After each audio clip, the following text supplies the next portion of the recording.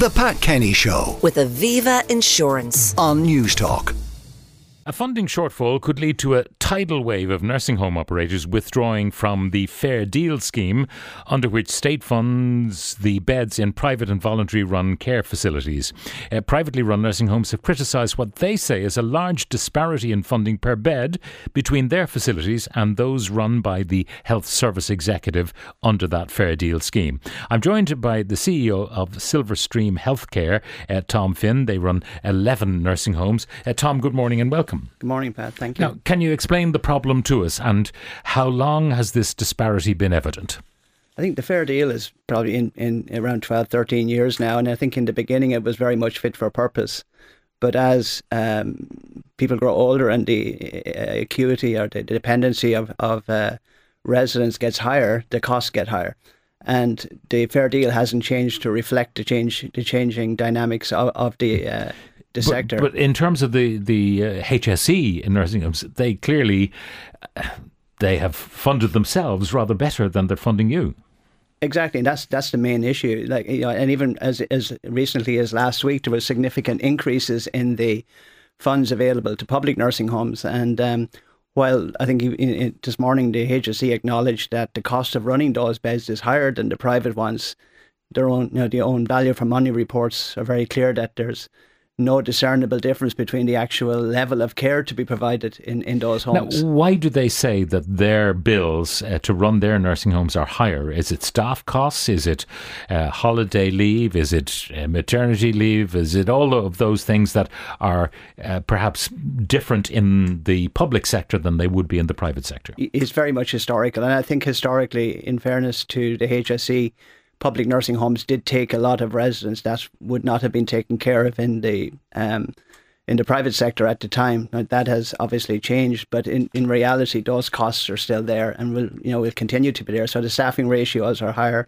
benefits are better, and that's the reason we lose 100% of our nurses to the public system. So when jobs are advertised in the public system, your people depart rapidly. 100% of nurses who leave us go to the HSE. Or 99.9. We do that audit. Yeah. Now, they would say to you then, why don't you pay better? What do you say to that? We do pay. Our nurses are paid pretty much the same as the public system. The carers are definitely paid higher in the public system than they are in the private system, but it's not sustainable. I mean, if are you talking about care assistants in nursing homes who would not be qualified nurses? Exactly. So if I give you an example in Cork, I have a brand new nursing home at a Fair Deal rate of €1,105 per week. In a 400-year-old building down the road, the HSE are paying over $2,500 per week per bed. And obviously, if I have $2,500 per week per bed in my homes, I will pay everybody the same rate and give the same benefits, but that's not feasible at the moment. And so you lose staff to the HSE throughout your 11 nursing homes whenever jobs become available. Exactly. The sector at this point doesn't even attempt to retain those staff because they just won't stay. They come from abroad, we train them, and then they immediately move into the private sector, into the public sector 2 years. And we've done audits and other groups have done audits. And with respect to nurses, it's 100% of them will move to the public sector. The HSE or politicians who are looking at your plea for more cash from the HSE will say, but aren't you profitable? You wouldn't be in business if you weren't profitable. So if you can't make money, just get out of it. If we look at report for 2022, since inflation started going up, I would safely say somewhere between 30 and 40% of all nursing homes now are not profitable. And I think everybody is in processes with the NTPF to address this. 30 homes have closed. We have a group that's in the media recently that has issues, and we have obviously other groups looking at the Fair Deal and continuing in it. So it's So how do they calculate what they give you on the Fair Deal? How often is it renegotiated? Because, I mean, costs, even at a time of low inflation, there still might be 2% increase in costs year on year. So how often do they come back to you and say, we are readjusting our prices? It's the agreements are put in place on either an annual or biannual basis, depending on what the agreement is. the major issue, and the issue that's raised that comes surfaced in the last few weeks is, well, months, and we ourselves are in dialogue with the NTPF, is that nursing homes that were in contracts or deeds, as the NTPF called them, prior to inflation. So in Dublin, I would have a home that has a weekly an increase of €15 a week. If I was renegotiating that now, that could be as high as 60. Or Tipperary, for example, where we get an increase of €20 a week. The most recent, if you are negotiating a new contract now, that's close to €100 a week. So the big problem for homes that are already, prior to inflation hitting, being in deeds, is that they're all running at a loss now.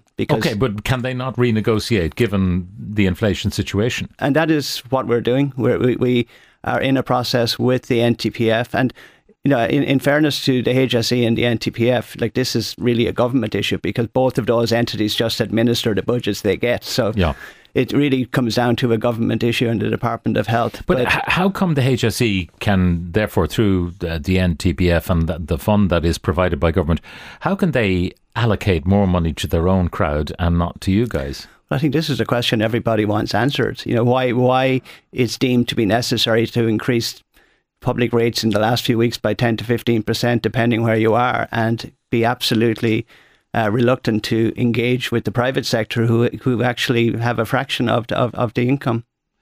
Now, one of the things you said is that the profile of the patients in nursing homes, or the residents rather, because not all of them are sick, it has changed over the years since the Fair Deal came in. In what way has it changed? Well, there's three big cost pressures. So you have staffing, which we talked about. The second thing is the regulatory bodies generate a huge amount of cost, particularly in older homes, which is very difficult to meet. And the third thing, which ironically is a very positive thing, in that the HSE's initiatives to keep people at home as long as possible is working. And that's great. But what happens then is that people come into our nursing homes far sicker. Okay, so if they might have gone in at the age of 80 and they were still sound in wind and limb, but they needed additional care, now they're coming in at 88 and they are pretty sick. Yeah, and if you look back at when Fair Deal started, the average length of stay in a nursing home was close to 5 years. Now it's not much more than a year. So that'll tell you how sick people are when they come in. And when they come in, that generates a level of costs across everything, equipment, technology, but most of all, it creates a much higher staff cost. And that staff cost is anywhere between 65 and 70% of our total revenue. Now, when you're negotiating with the NTPF or with the HSE, or even explaining yourselves, do you get a fair hearing, do you think? No, not at all. They throw numbers out there, and typically nursing homes accept them. A lot of nursing homes now are not accepting those rates. And in fairness to the NTPF, there has been significant increases in new contracts. But a lot of nursing homes, including all of my 11, are currently in contracts pre-inflation. So we're being seriously disadvantaged, particularly in rural areas. And the cost of care, doesn't matter where it is in the country, Pat, is pretty much the same. But yet, we could have homes getting $1,250 a week in Dublin, and it might be $980 in Cork. And that disparity is huge. And there's no logical reason for that, because we pay the staff exactly the same. The food costs the same. They might talk about the cost of real estate in the Dublin area versus the cost of real estate in the country, and that in some way reflecting upon it. But there's no doubt you've got to keep your residents warm. Energy costs have gone through the roof. So you have a case to make, but the question is, who will listen? I think there will. We're in that process with the NTPF. We do have to make an additional submission to them next week, and I would be hopeful that common sense would prevail on this. Do they, by the way, look at your accounts to see how much profit you're making before? Because if they see, for example, that you're making exorbitant profits, they'd say, hang on a second, you're doing rather well, thank you very much. Do they have a look at that? Do they have a profit figure which they think on turnover is allowable, is reasonable? Yeah, we have to submit our accounts as part of the renegotiation process. So we submit those prior to meeting with them. And based on them, then those accounts, they make an offer. In the process we're in now, we've been asked to send in incredible amounts of financial detail in order to see, is our claims valid? The appalling vista is, obviously if people can't get into a nursing home because the fair deal no longer applies, two things might happen. One, they have to fall at the mercy of the HSE. They'll have to have home care, whatever. If they can't afford to pay privately without the help of fair deal, that's what will happen. Nursing homes which don't have a customer cohort will end up closing. Yeah, I mean, and more are closing, and I believe, like, and you know, as a group and as a I suppose one, if I would call a consolidator of nursing homes, every week we get contacted by people who, you know, individuals who want to exit the market, but most of those homes are not viable. Even for us as a group, they wouldn't be viable. And they will exit the market. They will exit the market. They have to. And there's a shortage of places at the moment. There's and you know, the demographics as it's changing, there'll be significant shortages in the future. And what's happened now, and we chatted earlier, we are in the process of constructing a new home, but we wouldn't, and no other group or no other individual or bank would entertain starting a new nursing home construction at the moment. One, because obviously interest rates are higher and costs are higher, and secondly, because if the fair deal rates stay as they are, a 100-bed nursing home at the moment would probably be worth 2 to 2.5 million less than it cost to build it. Wow. So the risk of this now is that with homes exiting the market, and this void that's going to be created in the next year with no nursing home starting, then, you know, in 3, 4, 5 years there'll be a massive deficit of beds. Well, a salutary warning from Tom Finn, who's founder and CEO of Silver Stream Healthcare. Tom, thank you very much for joining us. Not the founder, Pat, but the CEO. Okay. Thank you very much. Not the founder, but the CEO. Definitely. All right. Thank you very much. Thank you very much, Tim, for that. The Pat Kenny Show. With Aviva Insurance. Weekdays at 9 a.m. on News Talk.